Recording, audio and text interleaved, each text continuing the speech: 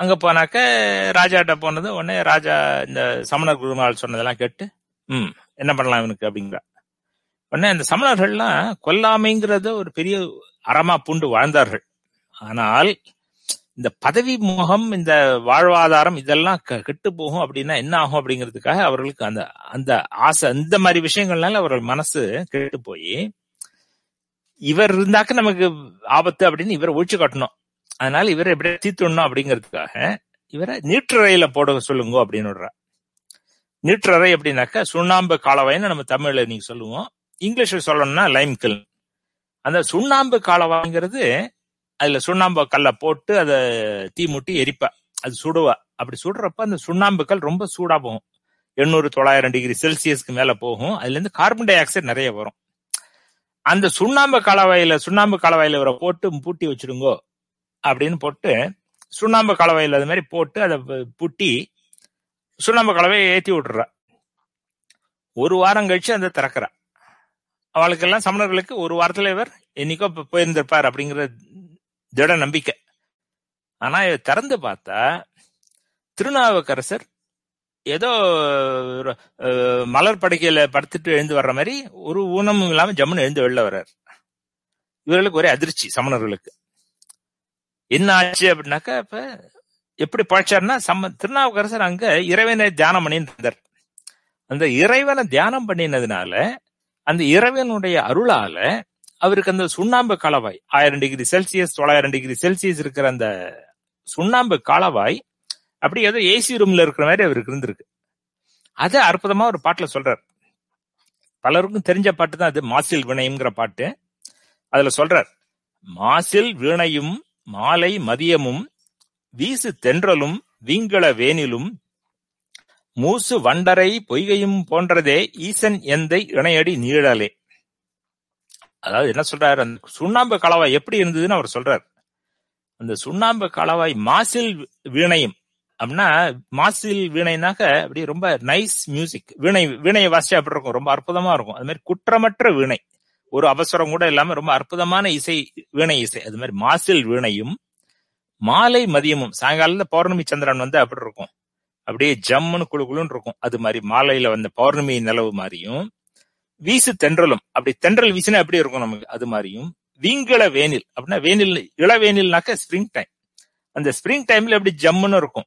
சம்மர்னா கொதிக்கும், விண்டர்னா குளிரும், ஸ்பிரிங் வந்து ரொம்ப நன்னா இருக்கும், பிளசண்டா. அது மாதிரி இளவேனில் மாதிரியும், மூசு வண்டரை பொய்கையும் போன்றது. அந்த பொய்கைனா குளம், அந்த குளத்துல தாமரை பூக்கள்லாம் இருக்கு, அதுல வண்டுகள்லாம் வச்சுட்டு இருக்கு.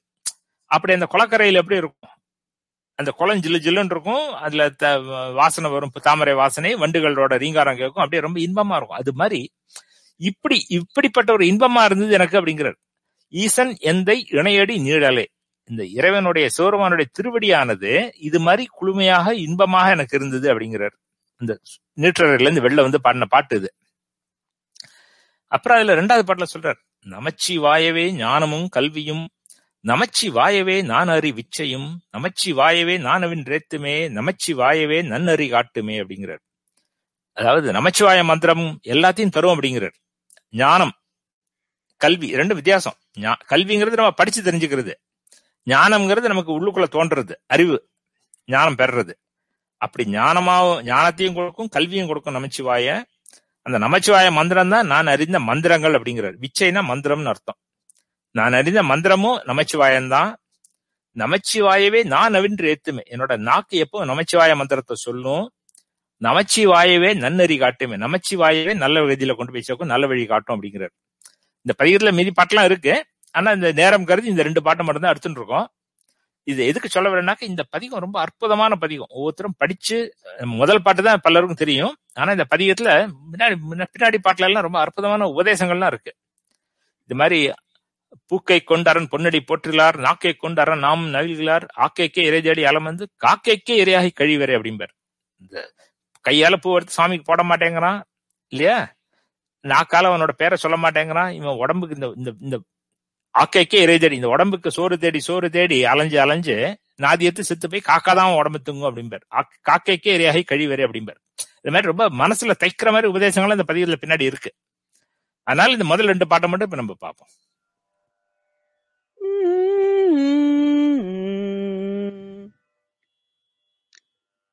மாசில் வீணையும் மாலை மதியமும் வீசு தென்றலும் வீங்கிளவே நீளும்.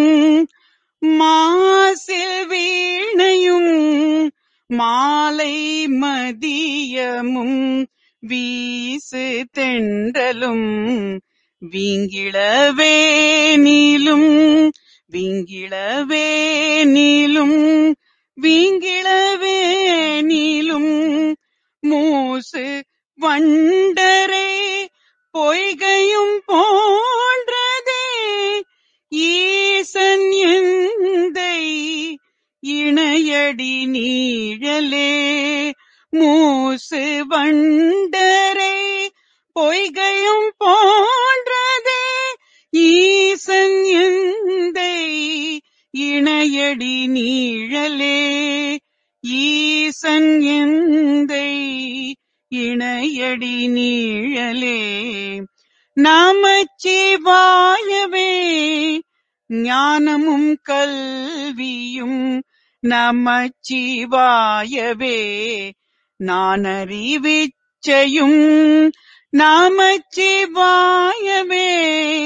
ஞானமும் கல்வியும் நமச்சிவாயவே நானறிவிச்சையும். நமச்சிவாயவே நானவின்றே துமே. நமச்சிவாயவே நன்னெறி காட்டுமே. நமச்சிவாயவே நானவிந்தே துமே. நமச்சிவாயவே நன்னெறி காட்டுமே. நமச்சிவாயவே நன்னெறி காட்டுமே.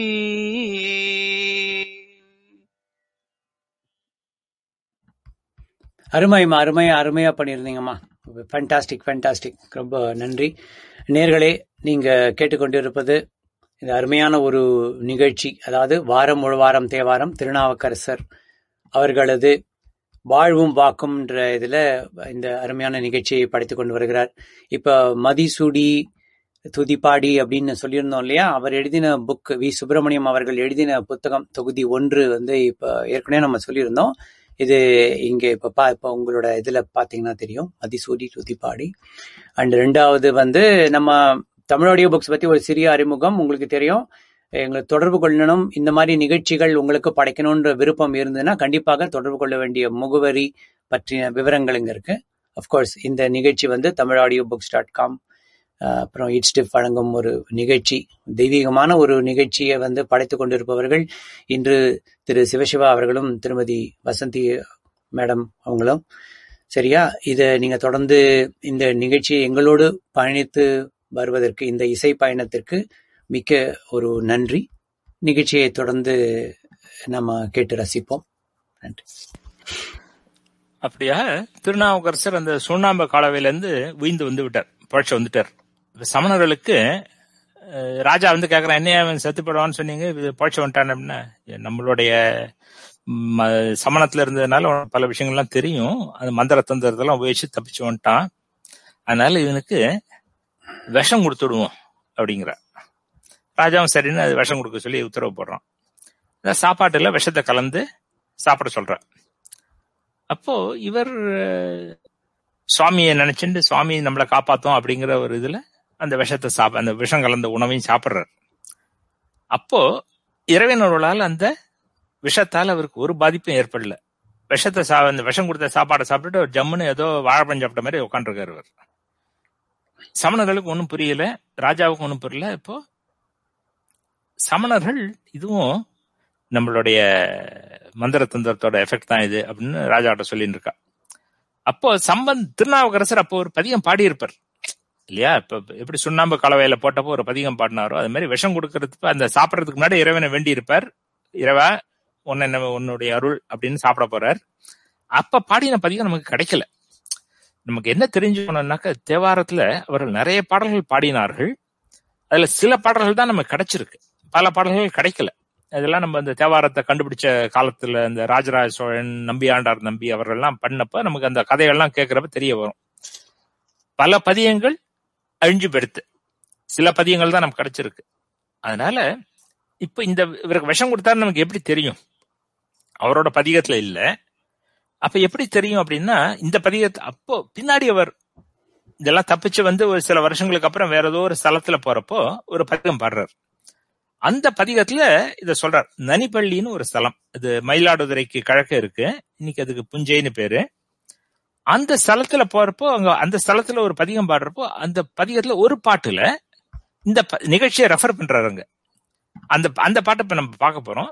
துஞ்சிருள் காலை மாலை தொடர்ச்சியை மறந்து இராதே, அஞ்செழுத்து ஓதில் நாளும் அறநடிக்கு அன்பு அது ஆகும், வஞ்சனை பார்ச்சோர் ஆக்கி வழக்கு இல்லா அமணர் தந்த நஞ்சு அமுது ஆக்குவித்தார் நனிபள்ளி அடிகளாரே. அதுல என்ன சொல்றார்? துஞ்சிருள் காலை மாலை தொடர்ச்சியை மறந்தார். காலம்பரி சாயங்காலமும் இடைவிடாம அஞ்செழுத்து ஓதுங்கோ, நமச்சிவாய மந்திரத்தை ஓதுங்கோ, ஜபம் பண்ணுங்கோ, வாயால சொல்லுங்கோ. அப்படி தினம் பண்ணினாக்க அது இறைவனுடைய திருவடிக்கு நல்ல வழிபாடு. அது சிறந்த பக்தி விஷயம் அது அப்படின்னு சொல்லிட்டு அதனுடைய பலன் என்னங்கிறதுக்கு ஒரு உதாரணமா சொல்றார். அது இப்படி பண்ணினா என்ன பலன் கிடைக்கும்னு என்னோட வாழ்க்கையில நடந்த உன்னை சொல்றேன் அப்படின்னு சொல்றார். இந்த சமணர்கள் இருக்கார்களே, வழக்கில்லா அமணர்கள். அவர்களுக்கு நான் ஒரு தப்பு பண்ணல, என் மேல அவர்களுக்கு ஒரு வழக்கு கிடையாது, பொய்யா வழக்கு போட்டு என்ன கொல்ல பார்த்தாவ. அப்படி வழக்கு இல்லாத அமணர்கள் தந்த வஞ்சனை பார்ச்சோறு. வஞ்சனை பார்ச்சோறுன்னா அந்த பால் சோத்துல விஷத்தை கலந்து வஞ்சனையோட கொடுத்தாவ. அப்படி அவர்கள் தந்த அந்த நஞ்சு இருக்கே, அந்த விஷம், அந்த விஷத்தை அமுது ஆக்குவித்தார், அதை அமிர்தமாக்கினார். எனக்கு அந்த விஷத்தை சாப்பிட்டு நான் உயிரோட இருக்கேன் அப்படின்னா அந்த விஷத்தை எனக்கு அமுதமாக்கினார் அந்த சிவபெருமான். அவர் இந்த நனிப்பள்ளியில் இருக்கிற சிவபெருமான் அப்படின்னு அந்த நனிப்பள்ளிங்கிற ஸ்தலத்துக்கு போடுறப்ப பாடின பதிகத்துல சொல்றார். ஆனா இது நடந்தது அங்க பல்லவ ராஜாவோட அந்த அந்த ஊர்ல. அதனால இப்ப விஷம் கொடுத்தார், அதுல இருந்து இறைவன் ஒரு நாள் இவர் தப்பிச்சு வந்தாருங்கிறது நம்ம தெரிஞ்சுக்கணும். இப்ப பாட்டு கேட்போம்.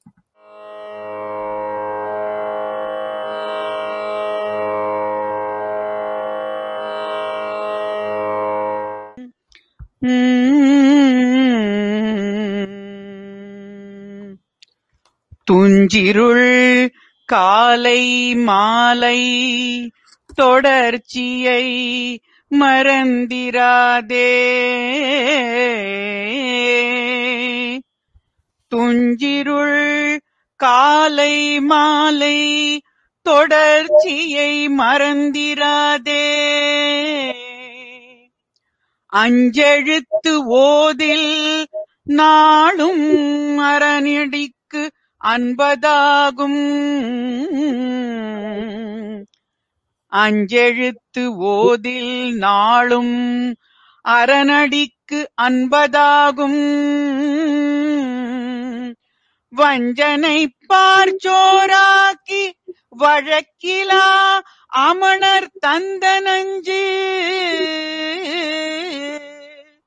அமுது ஆக்குவித்தார் நனிப்பள்ளி அடிகளாரே, வஞ்சனை பார்ச்சோராக்கி வழக்கிலா அமணர் தந்த நஞ்சு அமுது ஆக்குவித்தார் நனிப்பள்ளி அடிகளாரே. அப்படியாக அவர் அதுலயும் பழச்சு வந்துடுறார். இப்போ இந்த சமணர்களுக்கு என்ன பண்றதுன்னு தெரியல. இந்த மாதிரி நம்ம என்ன சொல்றது, இந்த கண்ணுக்கு தெரியாதபடி அவரை கொண்டு விடலாம், உடம்புல ஒரு இது இல்லாதபடி அப்படி ஆஸ்பிக்சியேஷன் இல்லைனாக்கா பாய்சனிங் அது மாதிரிலாம் பண்ணலான்னு பார்த்தேன். ஆனாக்கா அது முடியல, தப்பிச்சு வந்துட்டார். இப்போ ராஜாட்ட சொல்றா, இனிமே இவரை ஒழிச்சு கட்டணும்னா இந்த மாதிரி விஷயங்கள்லாம் வராது, யானையை விட்டு மிதிக்க செஞ்சிடுவோம் அப்படிங்கிற. அந்த காலத்துல அப்படிலாம் தண்டனைகள் இருந்திருக்கு. சிரச்சேதம்னு நமக்கு பொதுவா தெரியும், ஆனா மற்ற தண்டனைகள்லாம் இருந்திருக்கு. விஷம் கொடுக்கறது, யானையை விட்டு மிதிக்க செய்யறது மாதிரி. இந்த யானையை விட்டு மிதிக்க செய்யறது என்னன்னாக்க, இந்த ஊருக்கு நடுப்புற இந்த ஒரு குழி தோண்டி அதுல ஆளை போட்டுருவா, போட்டு கழுத்து மட்டும் வெளியில் இருக்கும், தலை மட்டும் தான் வெளியில் இருக்கும். அப்போ அந்த யானையை கொண்டு ஏவி அந்த தலையை நசுக்க வைப்பா. அப்படி ஒரு பயங்கர கொடூரமான மரண தண்டனை அது. அப்படி அதுக்கு யானையா விட்டு இடறச் செய்யறது அப்படின்பா, இடறுதல் அப்படிம்பாத. அப்படி பண்ணலாங்கிற. அதே மாதிரி இவரை கொண்டு வந்து போட்டா, அது மாதிரி கட்டி கொண்டு வந்து குழியில போட்டு தலை மட்டும் வெள்ள இருக்கு. பட்டத்து யானையை ஏவரா இவரை நசுக்கிறதுக்கு, தலையை நசுக்கிறதுக்கு. அப்போ இவர் இறைவனை வேண்டி ஒரு பதிகம் பாடினார், சுண்ணவன் சந்தன சாந்தும்னு. அது என்னன்னாக்க, இந்த யானை வந்தது இல்லையா, அப்ப அவர் சொல்றார், இந்த சிவருமான் இருக்காரு, அவர் யானையை உரிச்சவர். அந்த அஷ்டவீரட்ட செயல் அப்படின்பா. அஷ்டவீரட்ட செயல்ல திரிபுரத்தை எரிச்சது, மன்மதனை சாம்பலாக்கினது, யமனை உதைச்சது அப்படின்லாம் இருக்கு இல்லையா. அதுல ஒரு செயல் யானையை உரிச்சது அப்படின்பா. திருவழுவூர்னு மயிலாடுதுறை கிழக்க ஒரு ஊர் இருக்கு, வழுவூர்னு. அந்த ஊர்ல இந்த யானைய போர் செய்யற யானையை உரிச்சு அதோட தோலை போத்திக்கு வரவர். அது ஒரு அட்டவீரட்ட செயல் ஒண்ணு. அதனால சொல்றார், அப்படிப்பட்டது யானையே தோலை உரிச்சு போத்தி இந்த பெருமானோடைய அடியவன் நான் அப்படிங்கிறார். அதனால இந்த யானையெல்லாம் என்ன ஒண்ணும் பண்ணாது, எனக்கு இது மேல எல்லாம் ஒரு பயம் இல்லை, அஞ்சுவது யாதொன்றும் இல்லை அப்படிங்கிறார். நான் எதை கண்டும் பயப்பட மாட்டேன், இனிமே என்ன பயமுறுத்துற மாதிரி வர்றதும் ஒன்னும் கிடையாதுங்க அப்படின்னு ஒரு வீராவேசமா ஒரு பதிகம் பாடுறார். அதுல ஒரு பாட்டு தான் பார்க்க போறோம். சுண்ணவன் சந்தன சாந்தும் சுடத்திங்கட் சூளாமணியும் வண்ண உரிவை உடையும் வளரும் பவள நிறமும் அண்ணல் அரண் முரண் ஏறும் அகலம் வளாய அறவும் திண்ணன் கெடில புனலும் உடையார் ஒருவர் தமர்நாம் அஞ்சுவது யாதொன்றுமில்லை அஞ்ச வருவதுமில்லை அப்படின்னு வீராவேசமா ஒரு பதிகம். இந்த முதல் பாட்டு பதிகம், அது முதல் பாட்டு. இது இந்த மாதிரி 10 பாட்டு. ஒவ்வொரு பாட்டுல என்ன சொல்லுவார், அஞ்சுவது யாதொன்றும் இல்லை அஞ்ச வருவதும் இல்லைம்பர். இதுல சொல்றார், சுண்ணவன் சந்தன சாந்து. சிவருமான் சந்தன சாந்து மாதிரி வெள்ள வெள்ளையர்னு விபூதி பூசின்னு இருக்கான். சுடத்திங்க சூளாமணி, அவன் தலையில சூளாமணி மாதிரி சந்திரனை அணிஞ்சிருக்கிறான். வண்ண உரிவை உடை, அவன் உடம்புல அழகான யானை தோலை போத்திட்டு இருக்கான். இடுப்புல புலித்தோல் இருக்கு, மேல யானை தோல் இருக்கு. வளரும் பவள நிறமும், அவன் பவளம் போல செக்கச்செவேல்னு இருப்பான். அவன்கிட்ட அண்ணல் அரண் முரண் ஏறும், அவன்கிட்ட ஒரு பெரிய விஷபம் இருக்கு. அந்த விஷப வாகனம் எதிரிகள் எல்லாம் தாக்கும். அடியவர்களுக்கு அரண்னா பாதுகாப்பு, முரண்னா சண்டை செய்யறது. அடியவர்களுக்கு அரணாகவும் பாதுகாப்பாகவும், எதிரிகள் அவர்களுக்கு தீங்கு செய்கிறவர்களுக்கு முரணாகவும், தீங்கு செய்கிறவர்களை போரிட்டு அடியவர்களை காக்கும். அப்படிப்பட்ட ஒரு விஷபம் இருக்கு அவன்கிட்ட. அவன் இடுப்புல ஒரு பாம்பை சுத்தின்னு இருக்கான். அவன் திண்ணன் கெடில புனல். திண்ணன் கெடிலம்ங்கிறது திருவதிகளை ஓடுற நதியோட பெயர். அந்த நதி, அந்த திருவதிகள் இருக்கான் அந்த சிவருமான் அப்படின்னு சொல்லி. அப்படிப்பட்ட உடையார்னா சுவாமின்னு அர்த்தம். அந்த சுவாமி அவனுக்கு தமர்நாம், அவனுக்கு நாம் அடியவர்கள். அதனால அஞ்சுவது யாதொன்றும் இல்லை, எதை கண்டு எனக்கு பயம் இல்லை, அஞ்ச வருவதும் இல்லை, எனக்கு பயமுறுத்துறதுக்கு எதுவும் வரவும் போறதில்லை அப்படின்னு வீராவாசமா அந்த பதிகம் பாடுறார். இந்த பதிகம் பாடினது அந்த யானையானது இவரை வலம் இவரை வணங்கி விட்டு ஏவின பாகர்களையும் அங்க இருந்த மற்ற சமணர்களையும் துவம்சம் பண்ணிட்டு ஓடி போயிடுறது. இதுக்கப்புறம் நிகழ்ச்சிகள் தொடரும். இப்ப இந்த பாட்டை கேட்போம்.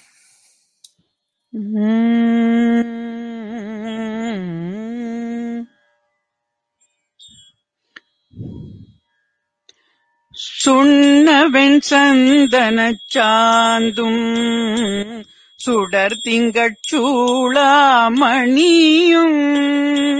சுண்ணவெண் சந்தன சாந்தும் சுடர் திங்கட் சூளாமணியும் வண்ண உரிவை உடையும் வண்ண உரிவை உடையும் வளரும் பவள நிறமும் வண்ண உரிவை உடையும் வளரும் பவள நிறமும் அண்ணல் அரண் மூரண் ஏறும் அகலம் வளாய அறவும் அண்ணல் அரண் மூரண் ஏறும் அகலம் வளாய அறவும் திண்ணன் கெடில புனலும் திண்ணன் கெடில புனலும் உடையாரொருவர் தமர்நாம் திண்ணன் கெடில புனலும் உடையாரொருவர் தமர்நாம் அஞ்சுவது யாதொன்றும் இல்லை, அஞ்ச வருவதும் இல்லை. அஞ்சுவது யாதொன்றும் இல்லை, அஞ்ச வருவதும் இல்லை, அஞ்ச வருவதும் இல்லை.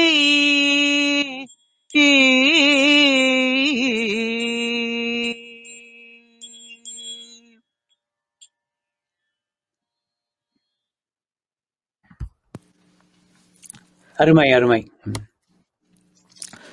சோ இது நடந்ததுக்கு அப்புறம் சமணர்களுக்கு ரொம்ப சிக்கலா போயிடுது. ஏன்னா இதுக்கப்புறம் திருநாவுக்கரசர் உயிரோட இருந்தாருனாக்க அவ்வளவுதான், சமணர்களுடைய செல்வாக்கு போச்சு. ராஜா இவர் பக்கம் சேர்ந்து விடுவான், ராஜாவும் சைவன் ஆயிடுவான். நம்ம என்ன பண்றது, அந்த வாழ்க்கை பிரச்சனை அவர்களுக்கு இது மாதிரி. அதனால அவர்கள் என்ன பண்றார்கள், ராஜாட்ட சொல்றாரு, ராஜா இந்த தர்மசேனர் இப்படியே பழிச்சு வந்துடுறாரு, நம்மளோட மந்திர தந்திரங்கள்லாம் போய் வச்சுட்டு, இவர் இதுக்கு மேல உயிரோட இருந்தாக்க உனக்கு கெடுதல், உன் ஆட்சிக்கு கெடுதல், உன் உயிருக்கு ஆபத்து. அதனால நீ என்ன பண்ணுவியோ இவர் ஏதாவது பண்ணி ஒழிக்கணும் அப்படிங்கிற. அப்ப என்ன பண்ணலாம்னு ராஜா கேட்கறான். அப்ப இவ சொல்ற, நம்ம எல்லாம் பண்ணி பார்த்துட்டோம், இவர் எல்லாத்துலயும் நம்ம மந்திர தந்திரங்களை வச்சு தப்பிச்சுட்டு வந்துட்டார். ஒரே ஒரு வழிதான் நமக்கு தெரியறது, இவர் பெரிய கல்லோட கட்டி ஆழமா கடல்ல நடுப்புற கொண்டு போய் ஆழ கடல்ல தள்ளி விட்டுருவோம், அதான் ஒரே வழி இவர் இது ஒழிக்கிறதுக்கு அப்படின்னு அவ ஐடியா கொடுக்குறான். ராஜாவும் அப்படியே பண்ணுங்கன்னு உத்தரவு கொடுத்துடுறான்.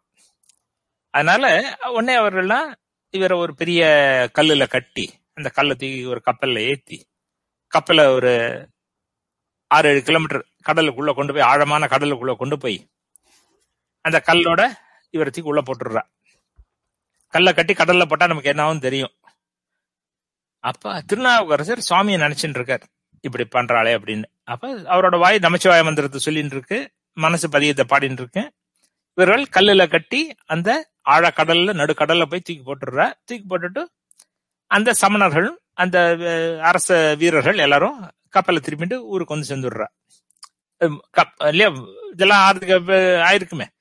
இவர்கள் துடுப்பு போட்டுட்டு போய் அவரை போட்டு முழுகி இருக்கா பார்த்து எல்லாம் சரியா பார்த்துட்டு அப்புறம் அவர் வந்திருக்கு. ஒரு 4-5 மணி நேரமாவது ஆயிருக்கும் வச்சுக்கோமே. ஆனா அவர் தியானத்துல இருக்கார். சுவாமி திருநாவுக்கரசர் இறைவனே தியானம் பண்ணிட்டு இருக்கார். அப்படி இருந்ததுனால இறைவனோட அருளால அது எப்ப ஆச்சு தெரியாது, அது 4 மணி நேரத்துல ஆச்சா 8 மணி நேரத்துல ஆச்சா எப்ப ஆச்சு தெரியாது, அந்த கல்லானது திரும்ப போட்டு மாதிரி முதக்கிறது. மேல ஒரு மரம் முதக்குமோ அது மேல இந்த கல்லு திரும்ப தரையில கடலுக்கு அடியில கடந்த கல்லானது திரும்ப மேல முதக்கிறது. அந்த கல்லு மேல திருநாவுக்கரசர் அப்படியே அது அவரை கரையில கொண்டு சேர்க்கிறது. அப்படி கரையில இறங்குனது அவரு வெளில வரார். அங்க இருக்கிற உள்ளூர் மக்கள் எல்லாம் பார்த்து, என்ன ஒரு கல்லுல ஒருத்தர் பெரியவர் வந்திருக்கான்னா, அப்புறம் திருநாவுக்கரசர் இறங்கி எல்லாரும் ஒரே சந்தோஷம், அரஹராரன்னு அவெல்லாம் சிவனை வாழ்த்தின்னு இருக்கா. அப்போ அவரை கல்ல கட்டி கடல்ல போட்டப்போ அவர் பாடின பதிகம் தான் இப்ப நம்ம பார்க்க போறோம். இந்த பதிகம் ரொம்ப அற்புதமான பதிகம். இதெல்லாம் பலருக்கும் தெரிஞ்ச பதிகம் தான். சொற்றுணை வேதியன் சோதி வானவன் பொற்றுணை திருந்தடி பொருந்த கைதொழ கற்றுணை பூட்டி ஓர் கடலில் பாய்ச்சினும் நற்றுணையாவது நமச்சிவாயவே. இந்த சுவாமி இருக்கானே, சொற்றுணை வேதியன் ஜோதி வானவன், அதெல்லாம் சுவாமியோட வெவ்வேறு குணங்களை சொல்றார். வேதங்களை பாடியவன், வேதங்களால பாடப்படுபவன், அப்படிப்பட்டவன் ஜோதி சுரூபி தேவனவன், சிவலோகத்துல இருக்கான். அப்படிப்பட்ட சிவருமானுடைய பொன் துணை திருந்து அடி, அவனுடைய அழகான திருவடி, அதை மனசுல பொருந்த கை தோழ அப்படி பண்ணினாக்க, கல்ல கட்டி கடல்ல போட்டாலும் கல் துணை பூட்டி ஓர் கடலில் பாய்ச்சினும் நல் துணையாவது நமச்சிவாயவே. அப்படி அவங்க கல்லுல கட்டி கடல்ல போட்டாலும் நமச்சிவாய மந்திரம் நம்மளை காப்பாத்தும் அப்படிங்கிறார். அந்த பதிகத்துல எல்லாம் அற்புதமான பாட்டு. அதுல சில பாடல்கள் தான் பார்க்க போறோம். அதுல 3வது பாட்டுல சொல்றார், விண்ணுற அடுக்கிய விறகின் விவ்வழல் உண்ணிய புகில் அவை ஒன்றும் இல்லையாம், பண்ணிய உலகினில் பயின்ற பாவத்தை நன்னி நின்று அறுப்பது நமச்சிவாயவே. இதுல அற்புதமான ஓமை. விண்ணுற அடிக்கிய விறகு அப்படின்னாக்க வானளவு விறகு அடிக்கிறோம் வச்சுக்கோங்க. அப்படின்னா எவ்வளவு பெரிய ஸ்டாக்னு தெரியும். அப்படி விறக வானளவு அடிக்கினாலும் அதுல ஒரு சின்ன பொறி, தீப்பொறி ஒண்ணு உள்ள புந்துது வச்சுக்கோங்க. அப்படி சின்ன தீப்பொறி உள்ள புந்துதுன்னா அந்த வானளவு இருந்த விறகு கட்டை என்ன ஆகும், சாம்பலா போயிடும். அது மாதிரி நீங்க பண்ணின பாவம் இருக்கு. இந்த உலகத்துல பண்ணின பாவம், பயின்ற பாவம்னு 2 சொல்ற. அதாவது நம்ம அடுத்தவர்களுக்கு செய்த பாவம், நமக்கு செய்த பாவம்னு 2 இருக்கு. அப்படியாக இந்த பாவங்கள்லாம் மலை அளவு இருக்கலாம், வானளாவ பாவங்கள் செஞ்சிருக்கலாம். இந்த நமச்சிவாய மந்திரம் குட்டி மந்திரம். இந்த இத்தினோண்ட மந்திரத்தை நீங்க சொன்னா போதும், அந்த அவ்வளவு பாவமும் எரிஞ்சு போயிடும், சாம்பல் ஆயிடும் அப்படிங்கிறார். அப்படியா சொல்லி 4ஆம் பாட்டுல ஒரு அற்புதமான உபதேசம் சொல்றார். இடுக்கண் பட்டி இருக்கணும் இறந்து யாரையும் விடுக்கில் பிரான் என்று உணவுவம் அல்லோம், அடுக்கற்கீழ் கிடைக்கும் அருளின் நாமுற்ற நடுக்கத்தை கெடுப்பது நமச்சிவாயவே. நமக்கு எப்பேற்பட்ட கஷ்டம் வந்தாலும் நான் ஒத்தன்ட்ட கை ஏந்த மாட்டேன். போய், ஐயா நீ எனக்கு ஒரு கஷ்டம் இருக்கு, நீ இந்த கஷ்டத்துல என்னை விடுவிச்சுட்டேன்னா நீ தான் எனக்கு தலைவன், நான் உனக்கு என்னைக்கும் அடிமையா இருப்பேன், இந்த கஷ்டத்தை மட்டும் தீர்த்து கொடு அப்படின்னு நான் யார்ட்டையும் கைகுப்பி வேண்ட மாட்டோம். அடுக்கற்கீழ் கிடைக்கணும். ஒரு மலைக்கடியில நம்ம நசுங்கி கிடந்தாலும் அருளின் நாமுற்ற நடுக்கத்தை கெடுப்பது நமச்சிவாயவே. அந்த அருள்னால நமச்சிவாய மந்திரமானது அவனுடைய இறைவனுடைய அருள்னால நம்மளுடைய நடுக்கத்தை, அச்சத்தை போக்கும். மலைக்கு கீழே கடந்தாலும் நமக்கு அச்சம் இல்லை அப்படிங்கிறார். அதனால இந்த பக்தியினால வர்ற வீரத்தையும் அந்த பக்தியினுடைய உரைப்பினால வர்ற அருளையும் விளக்கிறார் இந்த பதிகத்துல. இப்ப பாட்டு கேட்போம். சொற்றுணை வேதியன் சோதிவானவன் பொற்றுணை தீர்ந்தடி பொருந்த கை தோழ, சொற்றுணை வேதியன் சோதிவானவன் பொற்றுணை தீர்ந்தடி பொருந்த கை தோழ, கற்றுணை போட்டியோர் கடலிற் பாய்ச்சினும் நற்றுணையாவது நமச்சிவாயவே. கற்றுணை போட்டியோர் கடலிற் பாய்ச்சினும் நற்றுணையாவது நமச்சிவாயவே. விண்ணுற அடுக்கிய வீரகின் வெவ்வழல் உண்ணிய புகிலவை ஒன்றும் இல்லையாம். விண்ணுற அடுக்கிய விறகின் வெவ்வழல் உண்ணிய புகிலவை ஒன்றும் இல்லையாம். பண்ணிய உலகினில் பயின்ற பாவத்தை நன்னி நின்றறுப்பது நமச்சிவாயவே. பண்ணிய உலகினில் பயின்ற பாவத்தை நன்னி நின்றறுப்பது நமச்சிவாயவே.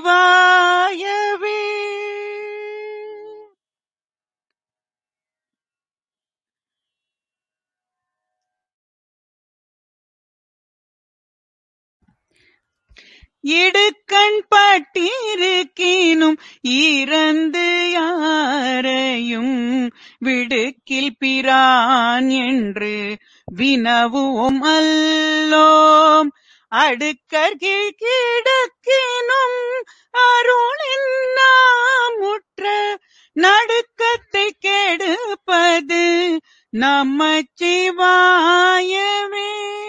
நமச்சிவாயவே, நமச்சிவாயவே. சோ இன்னைக்கு இந்த அளவுல நம்ம கரையேறின அளவுல நம்ம நிகழ்ச்சியை நிறைவு செஞ்சுக்கலாம் என்னை பொறுத்த மட்டும். மீதி அவரோட வாழ்க்கை நீண்ட வாழ்க்கை, அதுல இன்னும் பல விஷயங்கள்லாம் நம்ம தெரிஞ்சுக்க வேண்டியது இருக்கு, சொல்ல வேண்டியது இருக்கு. அது நம்ம பின்னாடி தொடருவோம். அருமை அருமை. ரொம்ப தெய்வீகமா இருந்தது. இன்ஃபேக்ட் சில பாடல்கள்ல பரிச்சயம் இருந்தாலும் அந்த கான்டெக்ஸ்ட் தெரிஞ்சுட்டு புரிஞ்சுக்கிறது ரொம்ப நல்லா இருக்கு. அது உங்களோட எளிமையான விளக்கம், அப்புறம் வசந்தி மேடம் அவங்களோட அபிநயத்தோட இது இன்ஃபேக்ட் நல்ல, அதாவது இயலிசை நாடகம் எல்லாம் சேர்ந்து ரொம்ப தெய்வீகமா இருந்தது. ரொம்ப நன்றி திரு சிவசிவா அவர்களே, திருமதி வசந்தி. இது நீங்க சொன்ன மாதிரி நாவுக்கரசர நம்ம அன்போடும் நம்ம நினைவு கூறுகிறோம். இந்த ஒரு காலத்துல எப்பொழுதுமே நீங்க சொன்ன மாதிரி எல்லாரும் இத மனனம் செய்யணும் இல்லையா? அப்ப அடுத்து வரக்கூடிய ஜெனரேஷன்ஸ் வந்து கண்டிப்பாக இந்த ஒரு தமிழ் இலக்கியங்களினுடைய ஒரு தொன்மை, அந்த ஒரு சிறப்பை வந்து அவங்க அறியணும்ன்றதுக்கு ஒரு நல்ல ஒரு முயற்சி, நல்ல ஒரு எடுத்துக்காட்டு சிவசிவா அவர்களே. உங்களுக்கு தொடர்ந்து உங்களது இந்த ஒரு நற்பணிக்கு மிக்க நன்றி. அதுவும் நீங்க தமிழ் ஆடியோ புக்ஸ்க்கு இதை செய்யறது எனக்கு ரொம்ப பெருமையா இருக்கு. நீங்க சொன்ன மாதிரி மீதி இருக்கக்கூடிய பாடல்களை நம்ம இன்னொரு சந்தர்ப்பத்துல சந்திப்போம். சரியா? நம்ம நேயர்கள் வந்து அவங்க கமெண்ட்ஸை பதிவு பண்ணாங்கன்னா நல்லா இருக்கும். இந்த மாதிரி மேற்கொண்டு எந்தெந்த இலக்கியங்கள், பக்தி இலக்கியங்கள்ல இருந்து பாடல்கள் இது மாதிரி வேணும்னாக்க கண்டிப்பாக நம்ம இந்த நிகழ்ச்சியில கொண்டு வரலாம். அதே மாதிரி முன்னாடியே சொன்ன இந்த மாதிரி சிவபெருமான் புகழ்பாடும் பாமாலைகள் பதிகங்கள் இந்த வலைதளம் இங்க இருக்கு, ஐயாவோட madisudi.blogspot.com. அண்ட் உங்களுக்கு தமிழ் ஆடியோ புக்ஸை தொடர்பு கொள்ளும்னாலும் உங்களுக்கு அந்த வலைதளம் இருக்கு, கண்டிப்பாக தொடர்பு கொள்ளுங்கள். இது எல்லாம் ஊர் கூடி தேர் இருக்கக்கூடிய ஒரு முயற்சி. மிக்க நன்றி. ஏதாவது கருத்து இருக்குங்களா? ரொம்ப சந்தோஷம். இந்த மாதிரி எல்லார்ட்டையும் இந்த மாதிரி நல்ல விஷயங்கள் 4 பேருக்கு போகணும், அதுதான் நமக்கு வேணும். ரொம்ப சந்தோஷம் நீங்க பண்ற முயற்சி. நன்றி அம்மா. வசந்தி மேடம் வணக்கம். நன்றி நன்றி. மீண்டும் ஒரு நல்ல நிகழ்ச்சியில் சந்திப்போம். நன்றி. நன்றி. வணக்கம். வணக்கம். திருச்சிற்றம்பலம்.